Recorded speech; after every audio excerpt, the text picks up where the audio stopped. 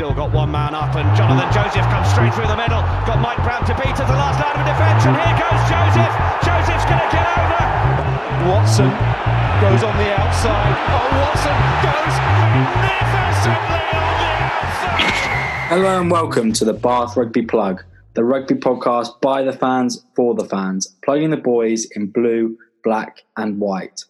My name is Gabriel and I'm joined as ever in the new year by my good friend and fellow Bath fan, Tom. Tom, Happy New Year. Happy New Year, mate. Yeah, it's a new year, new Bath, I reckon. New year, no Bath so far, certainly. Yeah. Did you have a nice couple of weeks off from the podcast and a couple of weeks actually off from watching Bath since boxing? It's been relaxing, hasn't it? I think the blood pressure it would have come down, but I've been compensating with overeating and over drinking. We did both make it to the Boxing Day game after Christmas, which wasn't the nicest way to celebrate the festivities, as we'll come on to. And then no Bath on in the midweek game on the 3rd yesterday, as we record on Tuesday, which was disappointing because as we're both London based now, that was the one that had been in the diary for a long time, and we've been fancying it for a while for our potential first win of the season, but not to be.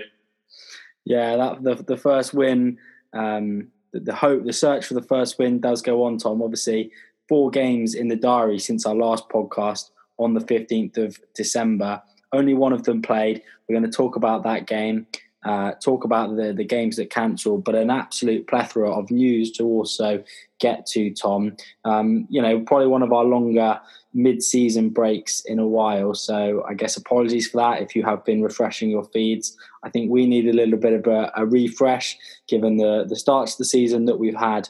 So we're going to talk about all that news that we've missed, get you caught up on it, get some our opinions on it, some of the guys on social media's opinions on it. And then look ahead to Tom, what looks to me like a massive chance on Sunday when we host Worcester Warriors. Fingers crossed this one goes ahead, and fingers crossed Bath can finally get that first win of the season. So thank you very much for listening. That's what's to come on the podcast, but please do, in the new year, subscribe, review and rate the podcast. And I know before Christmas I was asking to share it with a friend as a Christmas gift. Well, Valentine's Day is just about a month away, so an early Valentine's Day gift for your loved ones of the podcast. But thank you for listening. And Tom, let's get into all things blue, black and white. And Happy New Year and Merry Christmas, of course, to all you wonderful Bath Rugby listeners. Tom, 4 games, as I mentioned, in the diary since our last podcast. Before we get on to the 3 that didn't happen, let's talk a little bit about the one that did happen. And as you mentioned, both of us there on Boxing Day, along with a sellout Bath Rugby crowd, which I thought was impressive from Bath fans, given it is Boxing Day, the current state of the club, and also the Omicron surge that we've seen around the country. But Tom, what were your overarching feelings as you left the Rec on Boxing Day? Well, it was another kind of abject performance. Again, nothing particularly new or surprising. I mean, who would have thought it going into it? Us wilting defensively, and at all the key moments, to be honest, against what was a well-drilled, well-coached, well-organised Gloucester side who identified our many areas of weaknesses and exploited them.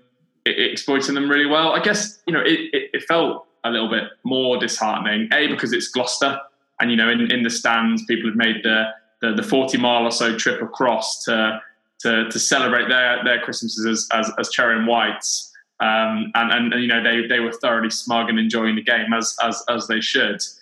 But also because it was a packed house. I think it was 14,390 or something, which is at capacity, and there was, as there often is pre-game, some genuine optimism. We'd fielded a pretty strong side. We did feel that this might be an opportunity to end the year on a high, albeit from a very, very low bar, and get that first win. But we were just not at the races in so many areas. And in the end, we weren't even really close to making impression on a Gloucester side that, to be honest, just bullied us for the whole 80 minutes. Yeah, I mean, I think opposing directors of rugby and head coaches must look to when they've got Bath in the schedule and then probably book a couple of days off work, because you mentioned that they identified our weaknesses, but every area of our play at the moment, particularly our forward play and our defensive play, is a weakness. And yeah, it can't have taken George Skivington long to get that maul well drilled, and just to say do that a few times, and this pathetic Bath side will just wilt like they have done all season. Go on, Tom. Oh, I think you said on the day actually that Van Rensburg, who's come in, Brent Van Rensburg, who's come in as defence coach, his first game with the club, and he's only actually had 2 training sessions with the players. He has got some job on his hands. I don't know if he quite appreciated the enormity of the task at hand, but he certainly will now, G. Well, yeah, I mean, it's like you probably get into the role and like most people that start a new role, you're looking for some sort of handover, some sort of smooth handover to get into the processes, and then gradually over time tweak those processes to make the role better. There is nothing in place for Brent. He's come into an office with no one in it, and he's got to literally implement this mid-season, and that's going to be incredibly difficult. And yeah, he's got a good gig. He's a coach at Bath Rugby, but as difficult a role as there probably is in Premiership Rugby, given just how badly drilled that Bath team looked. Like, as soon as Gloucester got any sort of quick ball, they were a complete mess out there. We were in the ground at the Thatcher's end, sitting behind the players.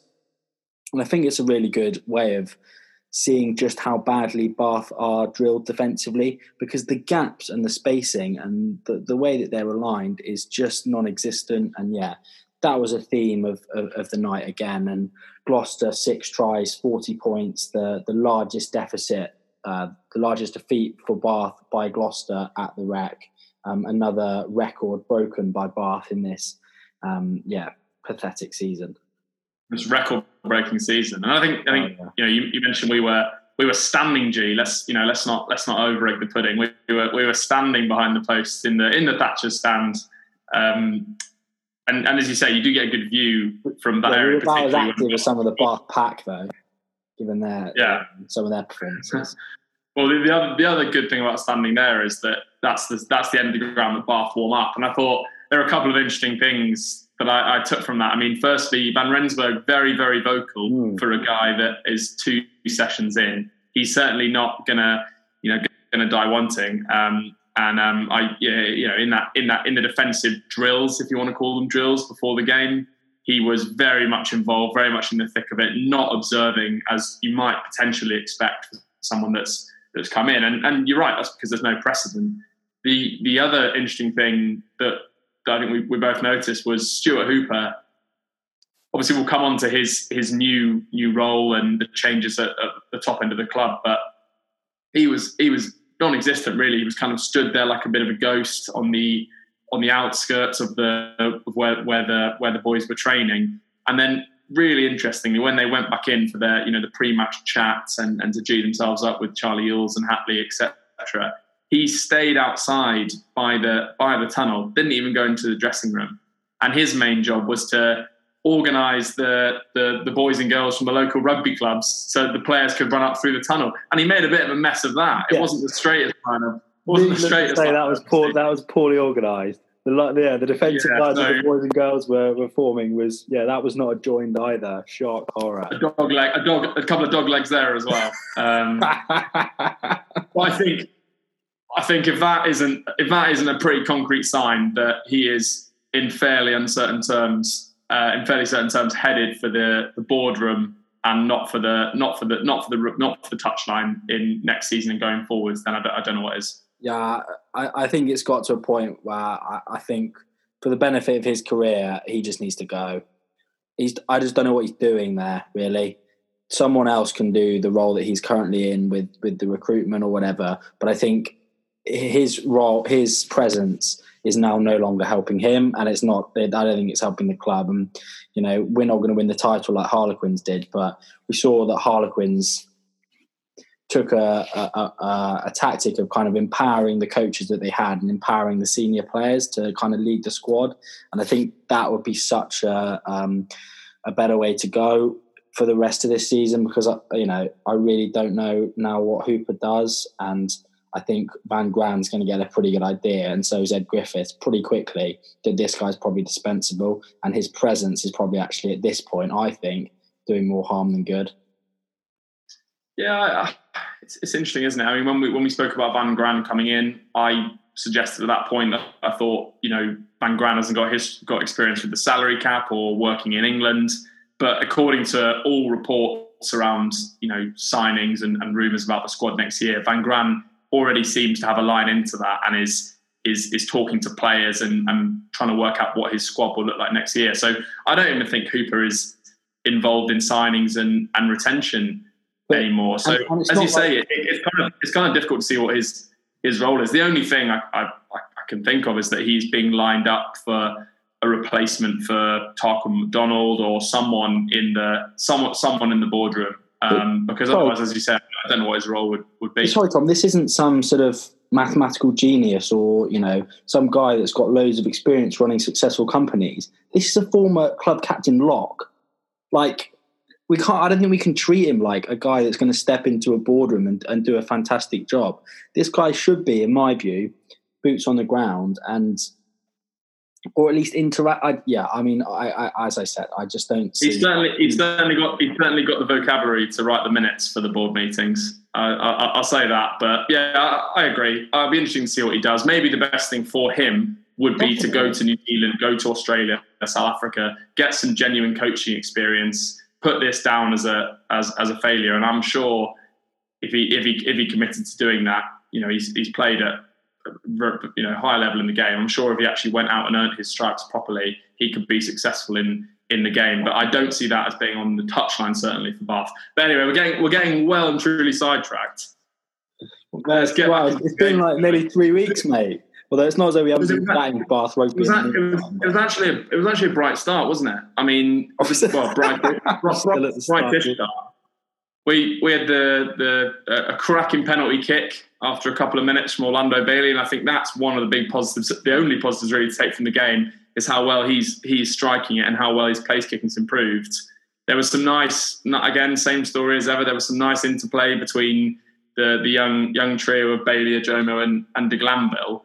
And Ben Spencer, as ever, was kind of pulling the strings quite nicely in that first 15, 20 minutes. Gloucester looked likely a couple of times, and Ben Spencer had that heroic interception kick and then tackle on Ollie Thorley he's one-man band essentially for that piece of defence. But then, Gia, a very stupid yellow card from Tom Ellis, killing the ball after a series of 6 Bath penalties between 12-minute mark and the 20-minute mark. Gloucester kick for the corner. They drive them all over. Lewis Boyce collapses it. It's another yellow card, so down to 6 in the forward pack, 13 overall, and Gloucester get the penalty try. And from that point, and on around the 20-minute mark, having also lost Sam Underhill to an HIA, we just wilted, and the floodgates just opened for the remainder of that half. Yeah, no, that's spot on, Tom. That was it was a turning point in the match, and that was the moment that Gloucester completely took control. But I'm not sure whether it was a turning point in terms of that changed the course of the match, because I think probably that was the way the match was going to go anyway. Bath could have had 18 forwards there. If they were as soft and as badly coached as the 8 that were out there, 18 isn't going to stop that Gloucester rolling ball, as far as I'm concerned. So, yeah, that was key in the way that the game turned from then. But I think that Gloucester, fair play to them, do look really well drilled in that maul area. I think that was always going to be a massive weapon on the game, and I think that maybe accelerated the demise of Bath, but I think that was probably always coming. It's annoying though, because, and it's a point that you've made repeatedly on this podcast, but we clearly are unable to defend the rolling ball. And when set up properly, it's very difficult to defend. I mean, Exeter have shown that over not this season, but over the past few seasons. We've even shown it in the past that it's a seriously effective weapon once you can get it going properly. So why on earth aren't we sticking anyone up? I mean, watching back the highlights a few minutes ago, we're just not competing. But it strikes me that that's the only way that we're going to stop them scoring, is if we can somehow get the ball back. Stick both pods up stick everyone up. Get everyone up in the air, because there's no point just trying to sack it or trying to drive it back, because we're just not cohesive enough to do that. So that was frustrating, and it's something that we've never had an answer on. The coaches have never been asked. We've never had an answer on it, and I just think it's again poor decision making, poor coaching.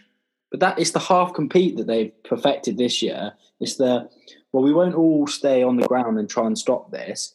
A couple of us will, not with a lifter, but will jump up and try and half disrupt it, obviously not do it, and then they're all in a bad position.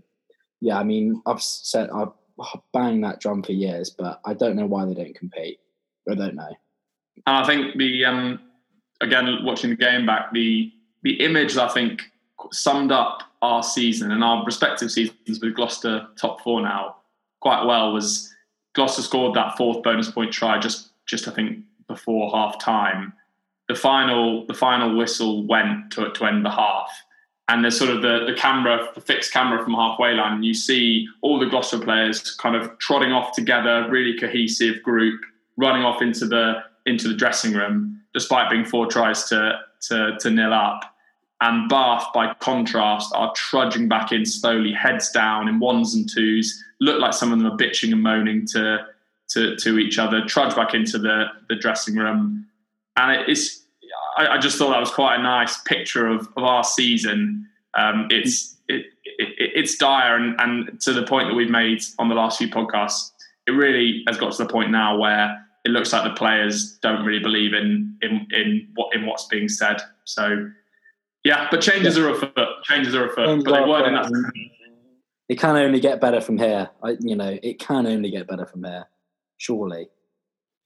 And it did get a bit better. Maybe for the Worcester game, but surely it can only get better. I think so. I think certainly long term. I mean, if there weren't changes now announced by now, I think people would have got past the point of desperation. So. Tom, let's touch on the games then that didn't go ahead for Bath, and why don't I give kind of the details that we've got of these games so far, and then maybe you can give a couple of thoughts about the overall what this means for the season, and what this means going forward. So the first one was the La Rochelle home game on the 18th of December, and this was postponed due to travel measures from England to France and France to England, implemented by the French government. So the EPRC are looking to reschedule that one. So that one's a TBC, no points figured out on that one. The next one then, Tom, was Exeter Chiefs on the 29th of December. This was a Premiership Rugby Cup game, and this was cancelled by Bath due to a combination of COVID-related absences and injuries, meant that they were unable to field a 23 that had enough front row forwards. Bath were unable to bring in players that they were confident were COVID-free from outside of the squad, and obviously had played 3 days earlier and couldn't play the players that had started in that game. Now, Exeter have since been awarded a 28-0 win in this game, as it was deemed by Premiership Rugby that it wasn't just the COVID issues that caused this cancellation, it was also factored heavily by injury absences for Bath, and therefore Bath were awarded no points. At that time, it looked as though the London Irish game was going to be unaffected, but then the London Irish game, the Premiership game, due to be played on the 3rd of January, yesterday as we record, was also cancelled, and this was due to further COVID-related issues. So this means that the Premiership Rugby will now go away and decide whether COVID was the kind of main deciding factor, in which case it would be a 4 points to London Irish, 2 points to Bath split, or whether they still deem it to be a combination of COVID and injuries, in which case we may see 5 to London Irish and 0 to Bath. Tom, what are your thoughts then, kind of taking a wider picture on all that information? Well, yeah, you've summed that up very well. I mean, firstly, for La Rochelle, the indication is that instead of there being a home and away fixture for the last 16, I think it is, or the quarterfinals, one of those two rounds, however this is very convoluted structure, there will only be a single game rather than a home and away game. So then the round of fixtures that were cancelled would potentially take place then. However, I get the impression that probably we're not at the end of COVID cancellations for that tournament. So what becomes of the Champions Cup, we don't know, and we were never that hopeful of progressing in it anyway. So looking to the last two that were cancelled. So yeah, I think with the 3-day turnaround, as you mentioned, from Gloucester on the Sunday to Exeter on the Wednesday, it's plausible that the front rowers, which was the position group as identified that we couldn't fill. So Lewis Boyce, Tom Dunn, Will Stewart, both played the vast majority of the game. So I think both played over an hour. So just checking, both played around an hour or more of that game. So, I mean, they're not going to be able to turn around to play Exeter on the Wednesday and then play London Irish again on the following Monday. So I think probably at that point, assuming that there were a couple of close contact COVID exposures or COVID cases with the other guys involved in the front row, so Arthur Caldwell, Johannes Jonker, Darcy Ray, etc., they probably took the view at that point in time that we won't be able to fulfil the Premiership Cup game, which is obviously the less important competition that we're involved in. And the hope at that point was that we probably would then, as you say, play the London Irish game on Monday. Now, hopefully from a Bath point of view, what has happened is that in the meantime, more COVID cases or COVID close contacts have come to light, which would mean that it's not an injury issue, it's a COVID issue, and we will get those 2 points and increase our total tally by 50% from 4 to 6. However, if Premiership Rugby, as you say, go and find that it's injuries as well, then we won't get either point. So I get the sense it won't quite be the same for Exeter, but yeah, I mean we won't know more until Premiership Rugby have looked into it. No, and I think of course the primary concern with all things at the moment is that all of the players that have got coronavirus are okay. Probably should have said that. You made me look bad there. That's fine. Like everyone and their family's health is more important. That goes without saying. But it's also so disappointing, isn't it, for supporters around the Christmas time. You know, we had tickets to both those games that were cancelled, the La Rochelle game as well. I'm sure there are people that maybe had tickets to all 3 games.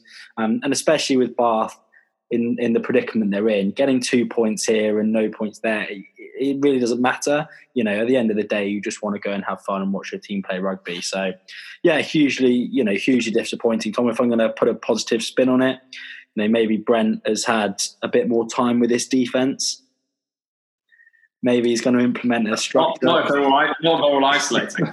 with these players, be that on Zoom or on the field. But maybe we'll see a more cohesive Bath with the players that he's been able to get his well, maybe not his hands on, but we don't want to get his hands on them because that's how you spread it. But yeah, getting these guys on the field and maybe we'll see a more cohesive performance against Worcester. That's the best I can do. That's the best I've got. Good effort. Thank you.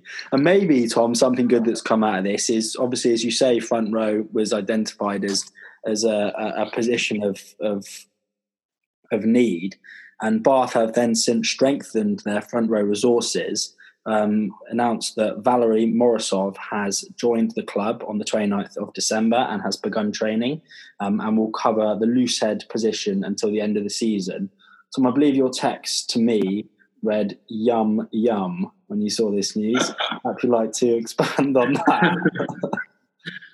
Well, I remember him playing. I think he played a couple of seasons at Sale, and I was. I think I used to say to you at the time, I was always impressed by him. I mean, he's an unbelievable specimen for a start, which I always like to see, kind of in the mould of Max Laheath, but hopefully a slightly better scrummager and slightly less ill-disciplined.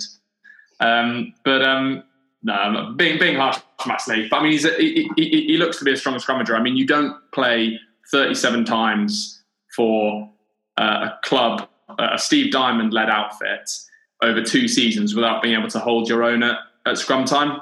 He's capped for Russia 15 times, and I was looking at some of the previous games that he's been playing, and he's been consistently over the last year or so putting in 80-minute shifts. So that kind of physique, I think, clearly translates into a bit of an engine. So I think this is a really good and astute signing. It's someone with Premiership experience who's played in the league and understands the demands of the Premiership, and will have played against all the sides that Bath will come up again. And for me, he comes in straight away, I think, or as soon as he's up to speed on the lack of systems and processes that we have in place. As soon as he's up to speed on all those, he should come in that sort of rotating role, 1 and 17 with Lewis Boyce, given that Benno Obano away. Our other loose heads have struggled to date, to be honest. I mean, Jeroen Schumann, as kind of we know what he offers, and the younger guys, Arthur Caldwell, Will Vaughan,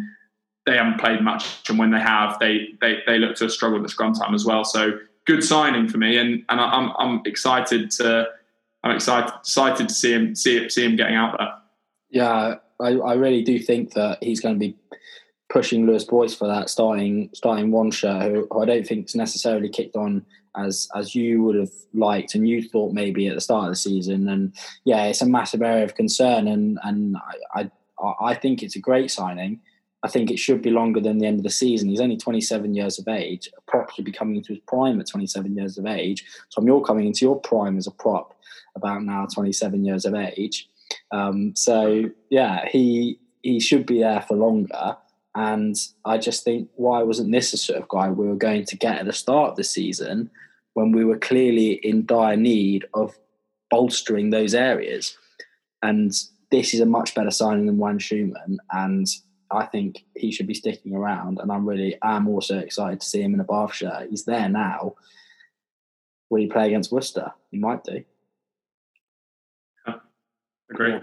You might do. Tom, another good bit of news around the Christmas time for Bath fans, another Christmas gift, I think we both see it as, was that Ed Griffiths, remember him? The short-term consultant from Saracens, has played this so well. He is now the chairman of Bath Rugby.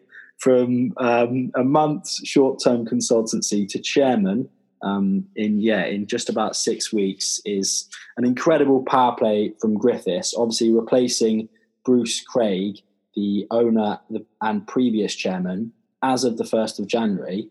Tom, what was your thoughts of this news? I just imagine him going into the boardroom to talk to, I don't know why I keep saying boardroom. It's not The Apprentice, but going into the boardroom with Parker McDonald and James Dyson would have been there.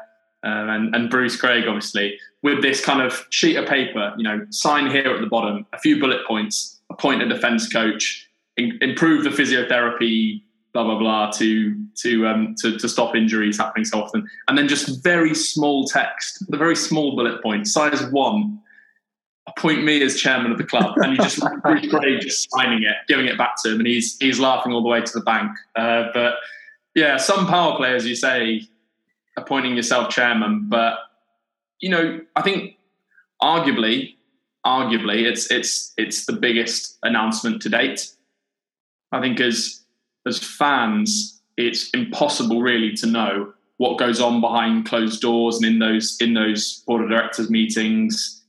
But I think it's fair to say it's widely understood that Bruce Craig has liked to be very involved in rugby-related decisions in his 11-year tenure at the club as chairman. And I think Bruce Craig made his money in the pharmaceuticals industry. So clearly, from a business point of view, that's not the most sensible decision-making structure to have in place. Ed Griffiths, on the other hand, his CV is very, very orientated around sport and sporting success. So Saracens chief executive between 2008 and 2015, as we know. And they won 2 titles during that time and reached the final 4 times. But he's also been involved as chief executive again, so the Big Cheese with South Africa when they won the World Cup, back in 1995. And he's also had roles with Middlesex County Cricket Club and Worcester, where I guess you could argue it's probably been a less successful impact given how those respective teams have been getting on. But I mean, I think it's a really good appointment. He clearly knows what he's doing, and I think he'll bring an actual specialised sport and rugby knowledge that, to be honest, has probably been lacking. Yeah, and I think the real question comes as to the ramifications of this Griffiths power play. Tom, you say that he was the chief executive and therefore the big cheese at Worcester, was it? At Saracens. And South Africa, yeah. And South Africa. He's not the chief executive of Bath, though. Chief executive remains Tarquin McDonald. And so what is his role in all of this? And a lot of people on Twitter, George Winton, Tom Scriven, lots of people getting in touch with us saying this has to spell the end for Tarquin McDonald, and what is it? What does his future look like, and how will that all play out with Craig, McDonald, Griffiths, Van Gran, Hooper, all in this boardroom that I'm imagining them in, thanks to your description. And so I think it's going to be fascinating to see how that plays out. It's difficult to know without being in that boardroom the specific responsibilities, but I do think that he's going to want to come in, get an idea of this structure, and then probably look to make it more efficient, as what he probably did in his previous role. Yeah, it would be interesting to know, see if we could find out if most clubs would have a separate chairman and a separate CEO, because I mean, it's kind of I would infer that chief executive is kind of more of a day-to-day role where you're involved a little bit more in the detail and kind of goings on with stuff like Stadium for Bath, whereas chairman would be kind of a more strategic, go to the meetings, lead the overall direction, but you're not day-to-day going into the office. But that may not be the case. I think that probably is the case in a lot of clubs, but will that be the case with Ed Griffiths? I think that remains to be seen. And Griffiths is ultimately coming in here as Tarquin's boss. So yeah, that dynamic, I think it must be absolutely fascinating to watch. And also, what does it mean, Tom, for Bruce Craig's future?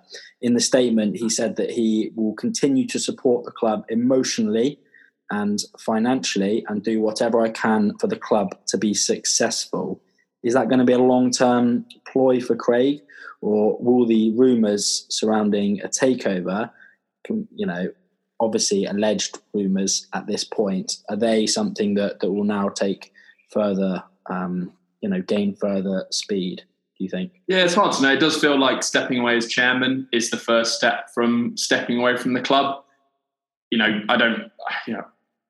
From what we hear of Bruce Craig's character, it seems like he does like control and he does like to be involved in decision-making, which obviously he won't be any longer. So whether this will coincide with a change in ownership, and as you mentioned, James Dyson, whose company is recruiting very, very heavily and building factories in the southwest of England, it might seem sensible that he would take it on as main sponsor currently. Obviously, I don't really know.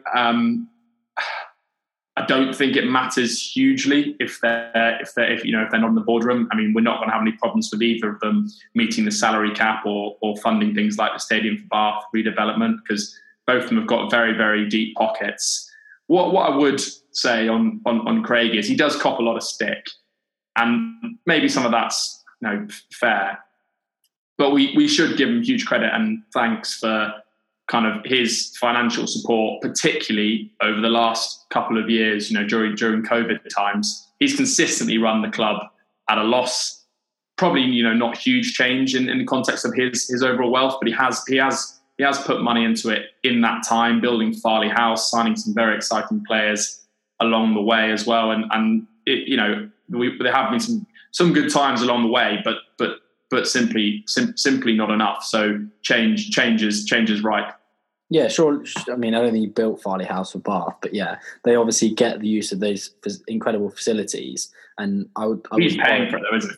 Yeah, of course he's paying for it, and it's his house effectively. So I would worry as what would happen with that down the line. And from my point of view, I'm more than happy with Craig as supporting the club emotionally. And yeah, I think he does deserve credit for that. I think that's really well said, Tom.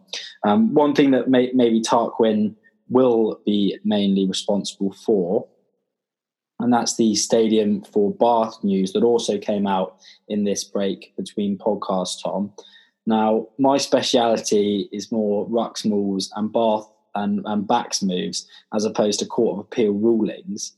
So maybe I'll hand this one over to you. But the Court of Appeal ruled that the 1922 covenant, thought to be a barrier to redeveloping the Rec, is not enforceable. Described by the club as a significant step, allowing them to focus on the redevelopment plans. Tom, I hope you've been brushing up on your development law. What can you fill us in with?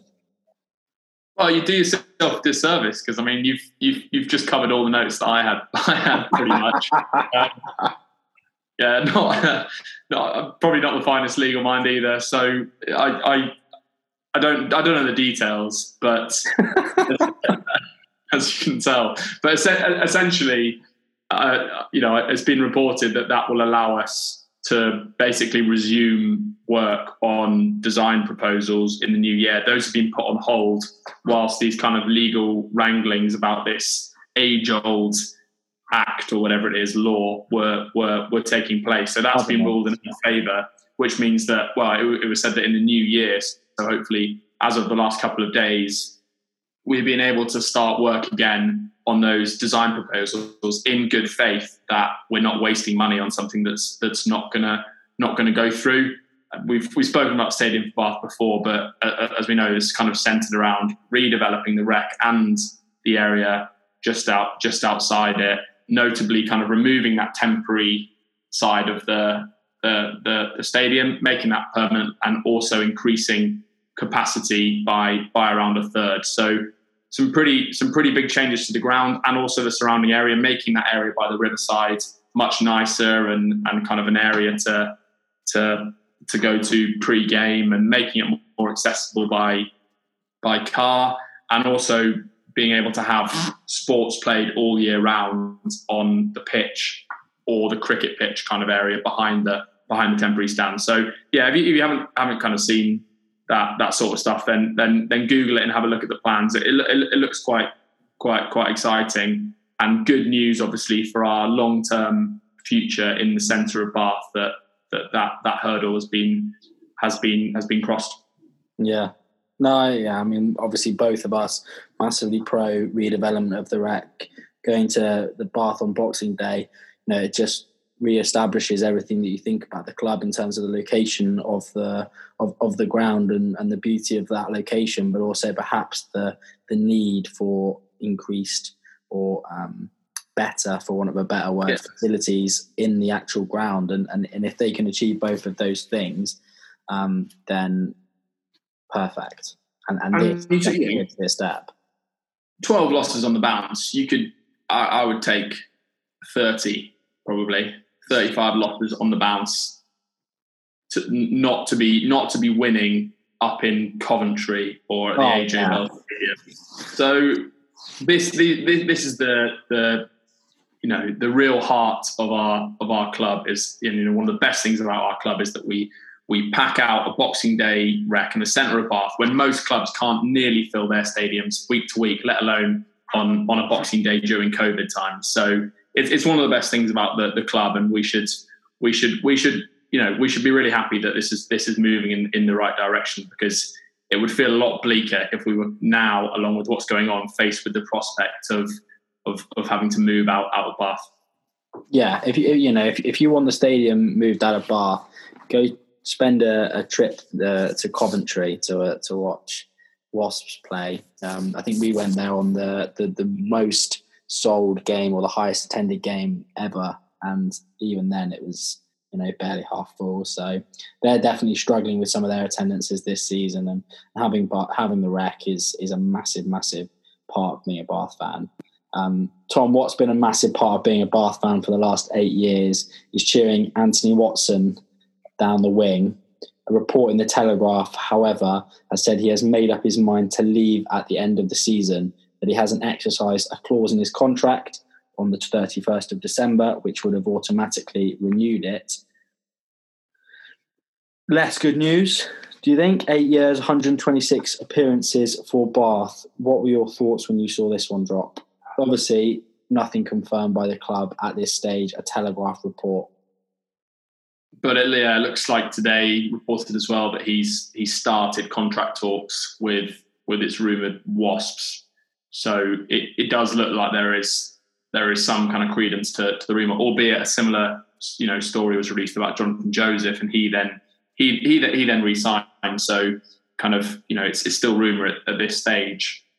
And I think I'm really conflicted on this. It's the old kind of heart and the head problem, really, because from the heart, as you say, he joined us in 2013 when he was only 19. He was still playing for the England under-20s at that point, and he was showing incredible talent and promise at that stage. And you might remember that some raised eyebrows when he started to become favoured at fullback to Bath legend Nick Abendanon, and it was felt that was quite early to be doing that. Abendanon was still playing very well, and he took that position and made it his own.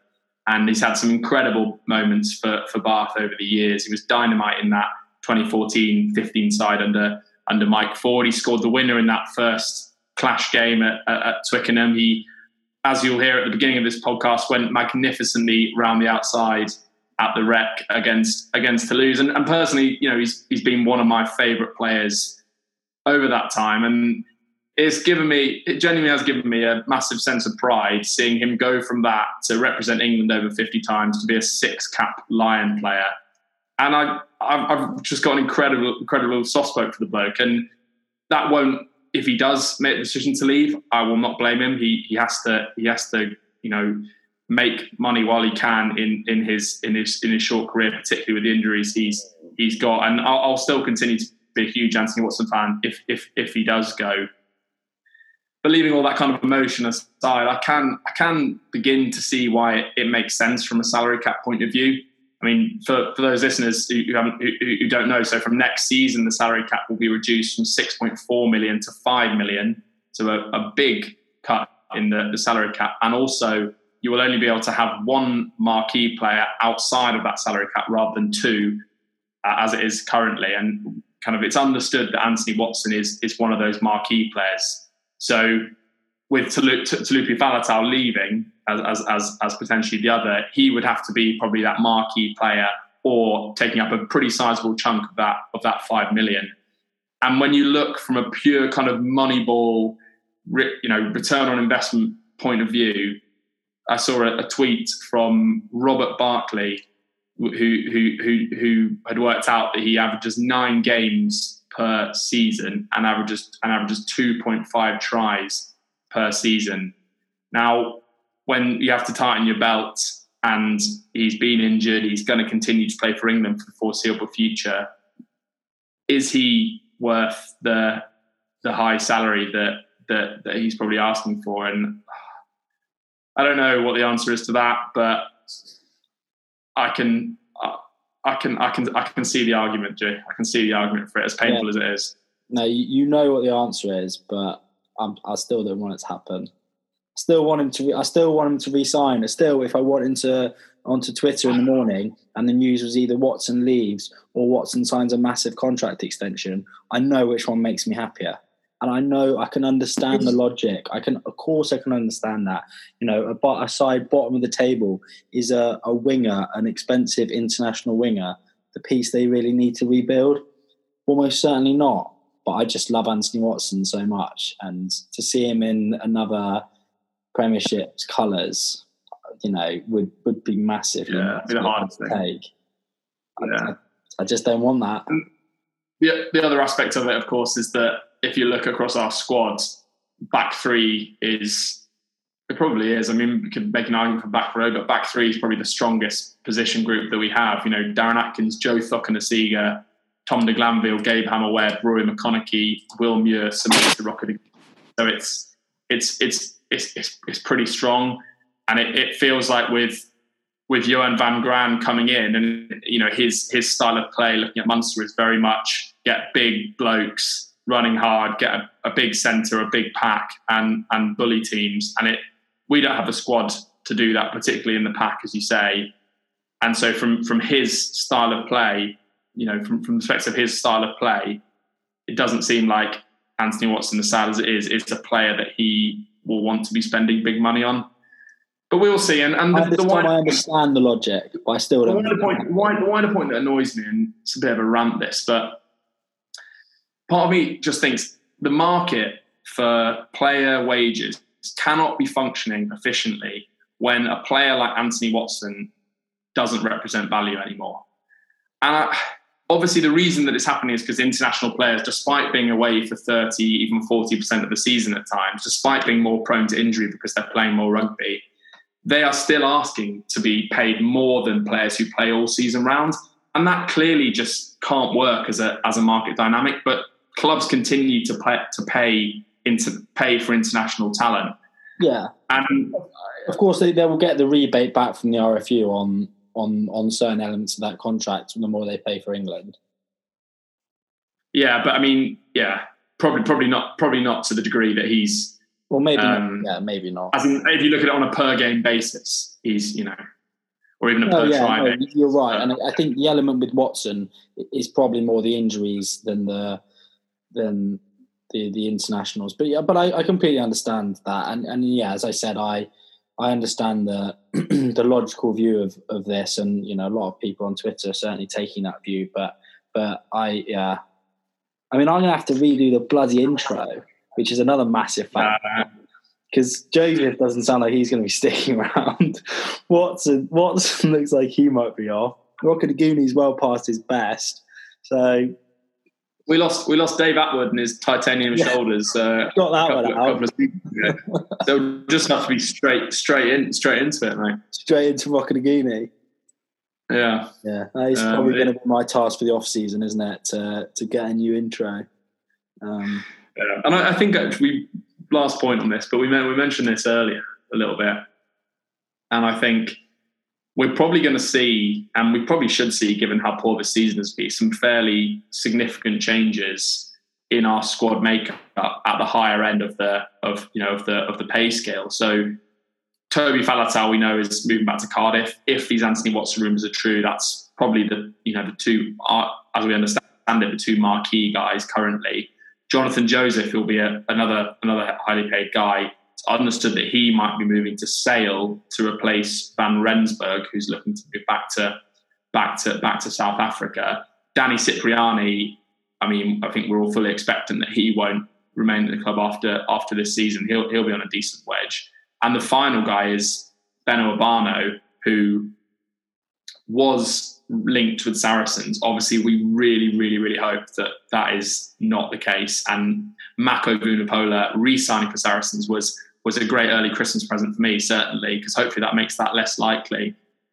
But either way, I mean, those are four guys at least who are probably taking up some fairly sizable cap space who are going to be moving on. And I think Van Graan is probably going to look to bring in 5 or 6 potentially players in their stead to bolster the squad. And I think that there'll be different type of players. So I imagine him to bring in, I can imagine him bringing in a big, gnarly second row, potentially to fill that marquee spot. So, if someone like Evan Etzebeth fancies a break from international rugby or something like that, and then someone at number 8 potentially as well, whether or not Jasper Wiese has a twin back in South Africa, a couple of front rowers, a big centre along the kind of mould of Andre Esterhuizen at Quins. So I think, this time next year, we'll probably be looking at quite a different team, which is exciting, but we're also putting a lot of faith that Van Graan knows how to turn this around.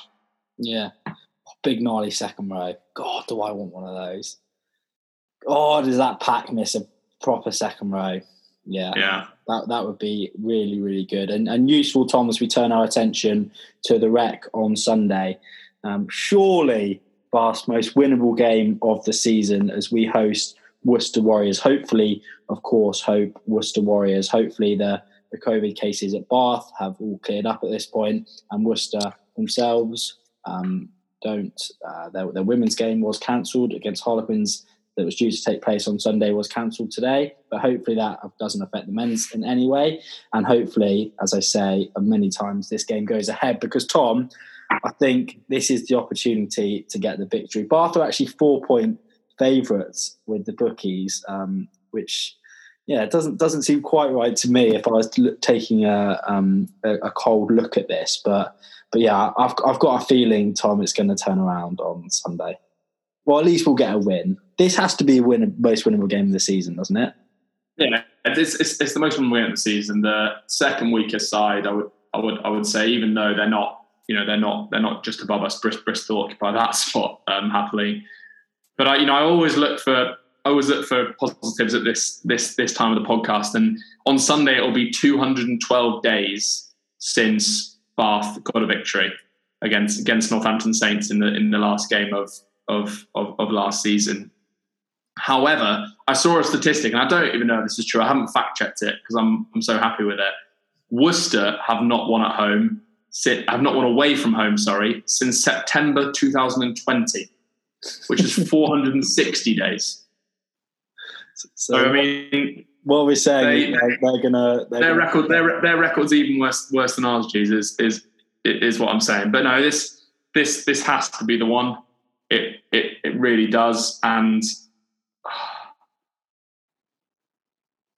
come on, I don't know how to break. I don't know how to break it down. To be honest, I mean, Worcester had a week off last week, so potentially whether or not they'll be a little bit fresher, well, I don't know. But put this into perspective, Tom. Okay, to put into perspective Worcester's struggles this season, they've conceded 403 points this season. Bath, the team that we complain about every week, the team that doesn't have a defence coach, have only conceded 337. So they must be bad defensively. They are bad defensively. Teams run wild against them. Saracens scored 69 against them the week before their bye. Judge and Chudley are featuring heavily. The same guys that we watched for Bath at the back end of last season. I really do think we've got a chance of winning this, and I don't really want to live in a world, Tom, where we can't beat Worcester, this Worcester team at home. That would be the lowest of the lows. Yeah. Go on then. What's your prediction? I was just looking at. They do quite like scoring. I mean, often when they get 30 points, the opposition gets 50. But they've. I guess they got some half decent guys. Ollie Lawrence is a good operator, isn't he? But I mean, and Ted Hill obviously. But yeah, I mean, it's a Judge Garvey, Chudley core of ex-Bath players. Yeah, Matt Garvey's at Worcester.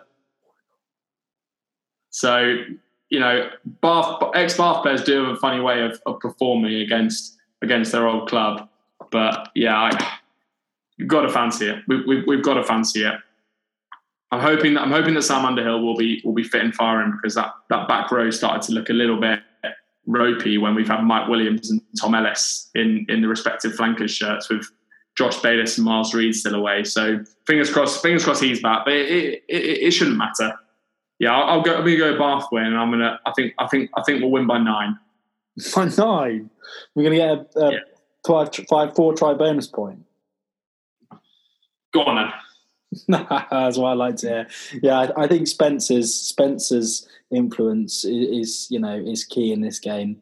Hopefully he's going to be enough to kind of drag those younger guys with him, and hopefully Worcester's pack is equally as soft as Bath pack, and yeah, I do think we can win it. Maybe not by 9, maybe around the 5-6 mark, but wouldn't it be great to see us score some tries and win a game of rugby? Wouldn't that just be bloody great?